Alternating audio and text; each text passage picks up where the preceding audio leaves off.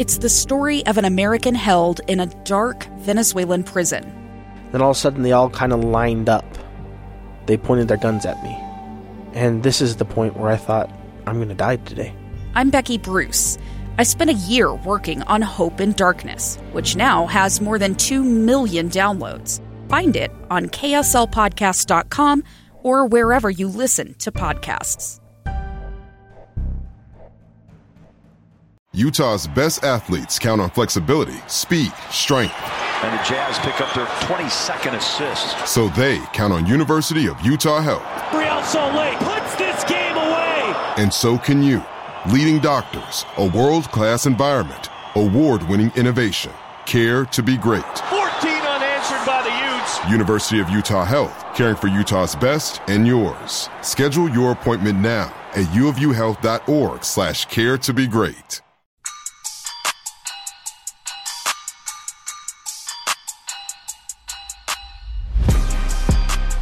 Hey, what's up, guys? It's Andy Munoz of the RSL show on KSL Sports. Today, I am doing the episode alone, but that does not mean that I'm going to sit here and talk for 30 minutes. Today, we went out to Real Salt Lake training, and we spoke to one of the most, I would say, like, highly anticipated players to join the RSL squad at some point. If you guys haven't heard, Diego Luna, or I guess if you haven't seen the hype behind Diego Luna, we're basically bringing you an interview. I would say it's probably the first time that he's talked to media, actually. RSL show, doing great things. We went out to Real Salt Lake training. When I say we, that was myself and Tom Hackett from KSL Sports. We're out there. We kind of chopped it up with Trey Fitzgerald, of course. He's everywhere. Spoke a little bit to Elliot Fall. We saw a little bit of the training. Let's talk about who looked good in training. Yoni Menendez looked great. Let's see, who else? Jefferson, as always, looked pretty good. People who didn't look the greatest, I would say Cordova was really struggling to get shots on frame.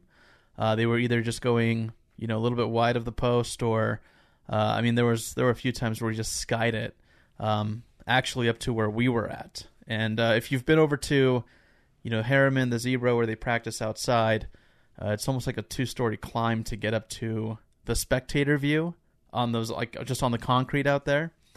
And so, there was a lot being said between Tom and I when it came to Cordova, and that's all I'm gonna say. So today we're gonna, like I said, we spoke with Diego Luna. First impressions of this guy is, if you remove the soccer and in the moment, if you remember that you're talking to a young kid, a young guy, this kid is just incredibly mature. The answers that he gives, when you guys listen to the interview, remember that this kid is, I want to say, 18 years old. Let me just fact check myself here real quick.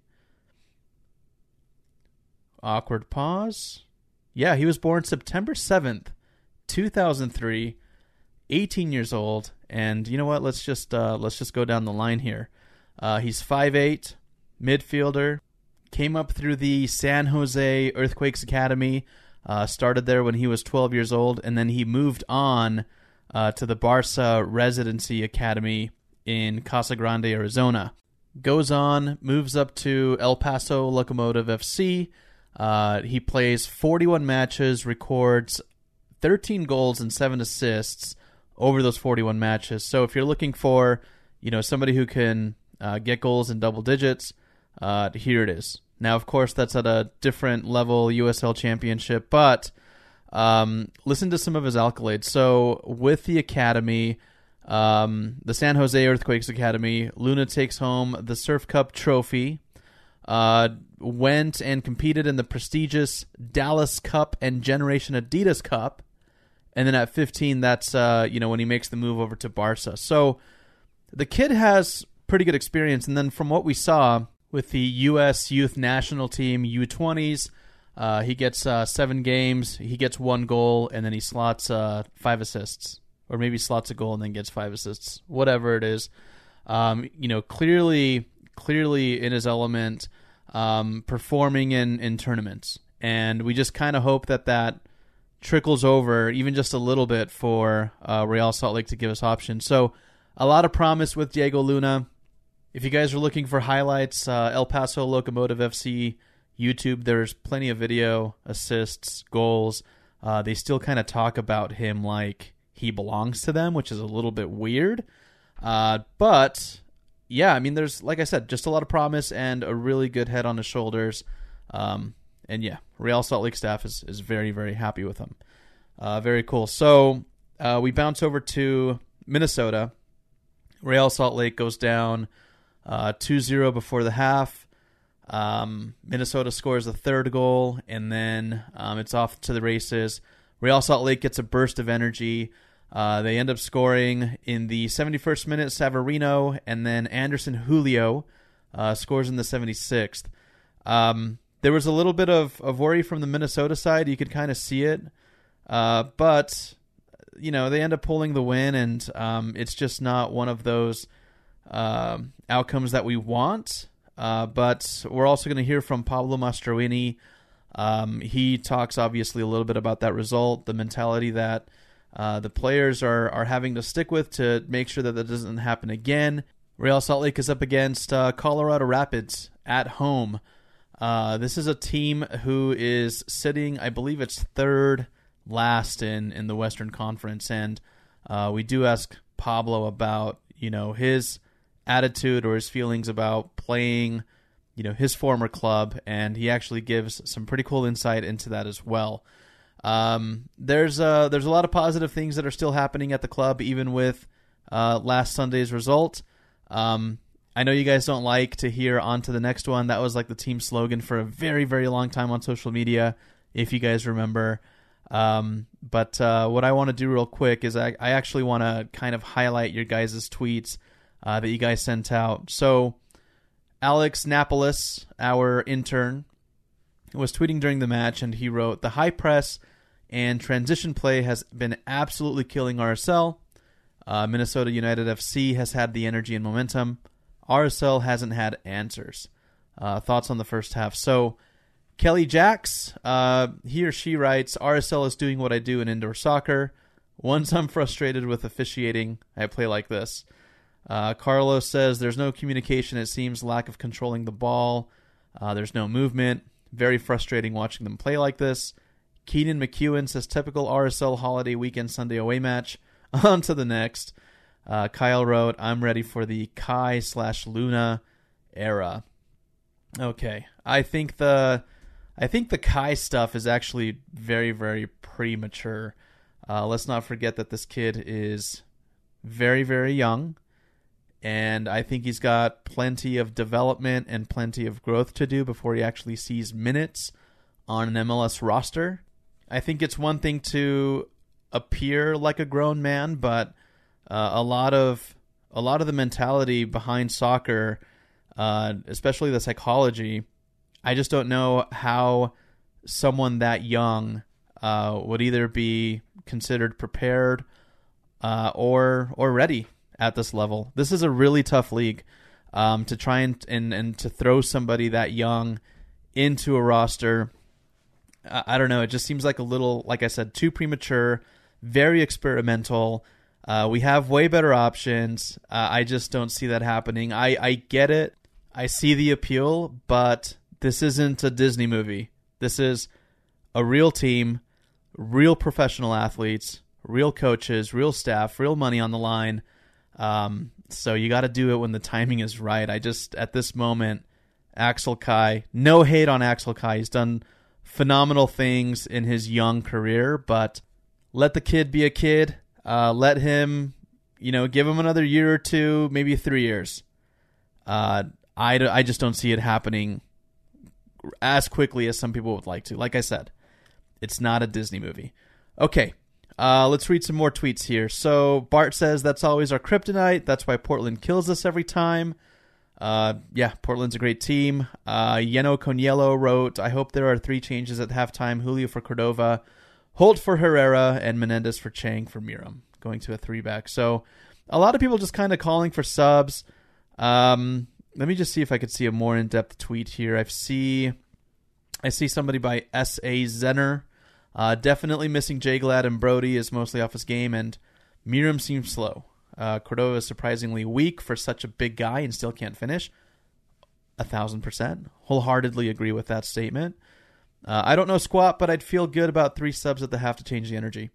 I think the fan base is pretty in tune with what we're feeling, what changes need to happen, the sentiments. We actually did ask Pablo that very question, and I actually brought this up to Tom prior to the questioning. I said, hey, we've got this big dude on our roster in Sergio Cordova, but it's like, he's like the big friendly giant. I have yet to see that, ferociousness, that hunger, that killer attitude, that putting away attitude, the finishing attitude, and I just don't know what's going to get him there. It sounds like at a coaching or at a staff level, they're working on those things, and they've talked to him about it, but in a moment, you will hear what Pablo has to say about that.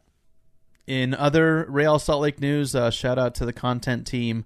I think they were in like the top 10 growth on TikTok when it came to Major League Soccer teams. I want to say it was like 9 million views within the last season so far. You can go and look at Real Salt Lake's Twitter account, or you can go look at Emma Kramer's Twitter account. They're breaking barriers. They're kind of, I know a lot of people in the beginning argued for more heavy soccer content, and I believe that it exists. I believe that it's out there. But appealing to the younger generation on TikTok and pulling new fans and having 9 million eyes on a quote-unquote small soccer market, small city, Salt Lake City. We're not very small anymore, but you get the point. 9 million eyes on Justin Glad walking around with the shirt off. Hey, we'll take it. So shout out to the content team over at Real Salt Lake. And again, the interns that are running around and, getting photos and videos. Cool stuff. All right, guys. So we will go ahead and button up. That's really stupid. We'll button up this show with interviews by Tom Hackett and myself from the RSL show. Talking to Diego Luna, midfielder, and head coach Pablo Mastroeni. Also, I did interview Julio Anderson, or Anderson Julio, my bad, in Spanish, and we just basically kind of asked him, how it was, being away with an injury, coming back, and then kind of contributing in the way that he was. To keep it short and simple, he just said, he acknowledged the injury, said that, every waking moment, soccer is fun for him. And so the mentality, the attitude, the positivity, the guy is just doing what he loves the most in life, and that's playing soccer. So he reiterated that. He said that a lot in the interview. We also asked him, how he was meshing with Sergio Cordova and creating chances, and if they were friends outside of the team. And he confirmed all of that. He said, yep, we're just as tight off the field as we are on the field. We're trying to figure each other out. Every day we're building a stronger connection. We're trying to increase those chances. We're trying to, build that chemistry. And then we asked him if he was the fastest on the team. And he started to laugh. He said that Justin Glad and Aaron Herrera are much faster than him. So, speaking with Anderson Julio, just a very humble dude and a guy who wants to work, but first and foremost acknowledge that he gets to do what he loves every single day, day in, day out. So we'll get that subtitled. We'll share it out on the social media. And I guess that's your reminder to go follow us at RSL Show on Instagram, Twitter. Also, go check us out on YouTube. We're all over the YouTube channels these days. And again, thank you so much for supporting and following the RSL show. If you guys want to submit either questions, thoughts, ideas, email us at the RSL show at gmail.com. And we'll conclude with that. All right, interview's up next.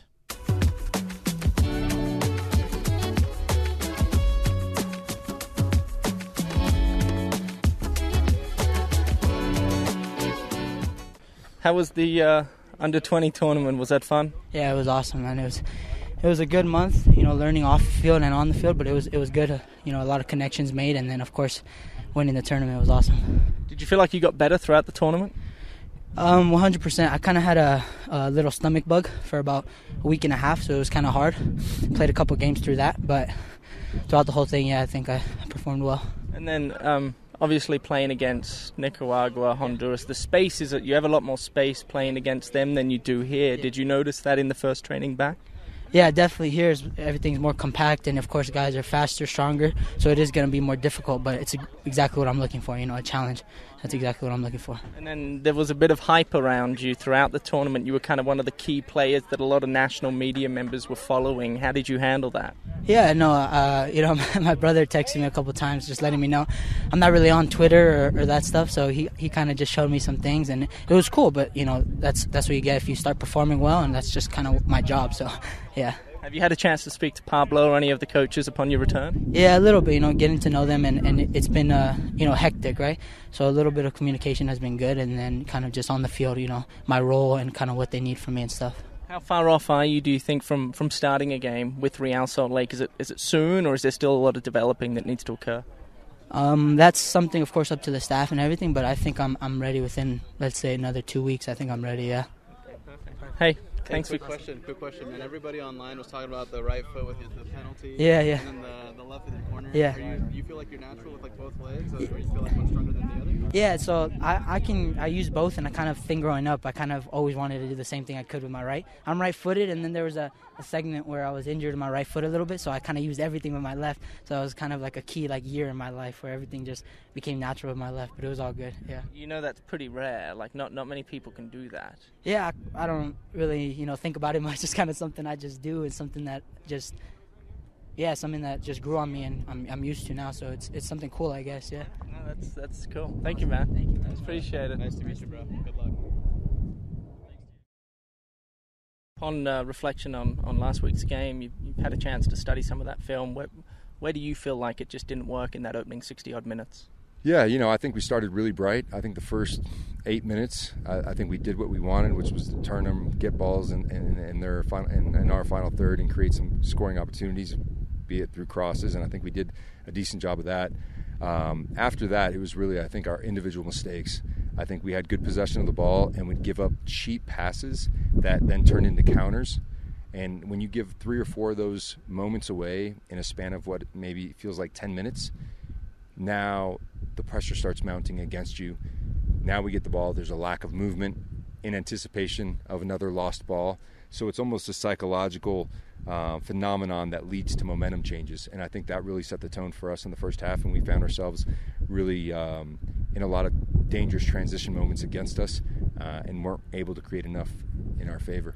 Jasper and the introduction of Jasper and Anderson kind of at halftime and 55 minutes in changed the game as well, the way it was played. Anderson in particular hasn't seen a ton of minutes since returning. Is he a chance now to really start finding some consistency minute-wise? Yeah, I think he's been gaining his form back after a long layoff, and his fitness as well. I think last week was probably the sharpest week of training he's had, and I think his movements in the game validated that. And so he's definitely a player that's moving in the right direction, full of confidence, and he brings something that I think is real important, which is an ability to threaten behind, especially a team like Colorado, who's been, who's shown that they're capable of getting beaten behind the back line, and so he poses a real threat that we haven't had up front ever since Bobby left. So, excited about the way he's progressing, and look forward to him continuing to do the same. If gambling was legal in Utah, I'd put a lot of money on the fact that Colorado are probably going to come into Rio Tinto Stadium and play a lot of men behind the board, just given how Columbus were able to do that and actually pick up a result on the road, which doesn't happen at Rio Tinto Stadium for away teams all that often. What is the key? Is it as simple as just moving the football from sideline to sideline faster, or how do you hope to kind of counter that? Yeah, I think there's I think two things. One, I think our structure has to be really good, occupying spaces that ask a question of the defenses. So our positioning in possession is critical. And then I think it's continuing to threaten, looking forward to find those gaps to be able to turn between the lines. And if those aren't available, always rotating the ball quickly and moving the team from side to side to then open up spaces. But there's got to be structure, and there's got to be an impetus to look forward, and then it's rotating the ball quickly. I hope this doesn't come off poorly. For how big and large and strong and fast as Sergio Cordova is, he can sometimes be put off with physicality, or at least that's how I perceive it. I don't know if you do the same. Have you spoken to him about trying to become more of a dominant figure on the pitch, just given how big and strong and all those things that I mentioned he is? Yeah, I think there's. I think that's a big part of coming from a different league and coming to the MLS. And I think that's one variable of the many that exists. You know, I think understanding how to play in this league, how to play within our group. So there's a lot of unknowns for Sergio, and I think now he's understanding how physical this league is. Even though he's a dominant size, guys don't care, and guys will run through the back of you, and you have to earn the guys' respect, and the way you earn that is to be playing tougher, bigger than you really are. So I think that's going to be another step in his process of understanding how this league works. But I think he's making some good strides with his movements off the ball and creating some good stuff. The goal that he created at the weekend I thought was fantastic. So he is making progress. I think that's the next step, where he's not going to get the calls because he is a bigger frame, and the onus is on him to really play bigger than what he is.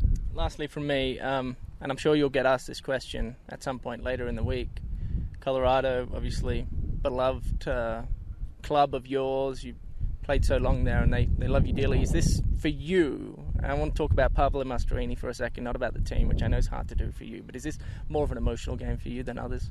And can you be honest with us and not give us the coach talk, please? I think maybe deep down inside it is. It's a big game, but I think what makes me feel good is at the end of a game a really good performance. And I think coming off of a difficult game in Minnesota, our last home game, to put forth a great performance for the fans and come away with a really good result, I think is what is conscious. The subconscious, I think, will always be there, which is my old club and a club that I played many years at, and I want to win and I want to beat them. But really, at the end of the day, it's what you go to bed thinking is we played really well and we got a great result against a very good team, and that makes me sleep easy. I do have one more, and it just came to me. Vancouver, tough result. International break. San Jose, better. Columbus, little lackluster, and then obviously Minnesota. So you are in a little bit of a lull. I mean, it's not horrible, but you were flying prior to Vancouver, and now it's starting to dip a little bit. Is that? Do you feel like the players are aware of that, and that adds to kind of the importance of this week? Yeah, I think they're definitely aware of it. I think our expectations are extremely high for ourselves, and I feel like all of us in life, we think the trajectory towards success is a straight line forward. However, we all understand that life is nothing like that, and you're going to always be thrown in the spin cycle. And the most important thing is how do you react. And I think we have a great group of guys, great leadership group. I think we have solidarity in and amongst us. And so really the onus is on us to understand that this is a part of the process. And really the only way we can control the future is by having great reactions in the present. And so this next game against Colorado is an important one for that psychological part as well. Thank you, Pablo. Awesome, brother.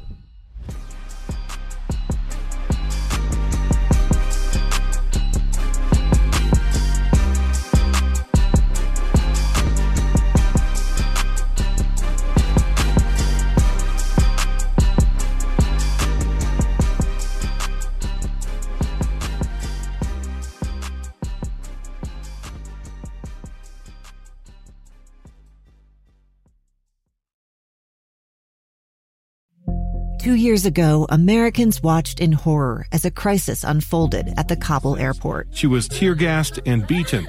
Images of thousands desperate to escape Taliban oppression filled our news feeds. More than 80,000 Afghans made it to America. But the story didn't end there. It was very cold. There was no power, no heat. Who would help our newest neighbors? I'm Andrea Smartin. In Stranger Becomes Neighbor, you'll hear the stories of some remarkable refugees who left their homes and their dreams behind, only to start over from zero. Their only possession was 3 blankets. And you'll meet Americans who stepped up to help them. You want me to come when you deliver your baby. What can one person do in the face of an international disaster decades in the making? That's Stranger Becomes Neighbor. Find us at kslpodcast.com. Follow us on Apple Podcasts or anywhere else you listen. Utah's best athletes count on flexibility, speed, strength. And the Jazz pick up their 22nd assist. So they count on University of Utah Health. Real Salt Lake puts this game away. And so can you. Leading doctors, a world-class environment, award-winning innovation, care to be great. 14 unanswered by the Utes. University of Utah Health, caring for Utah's best and yours. Schedule your appointment now at uofuhealth.org/care to be great.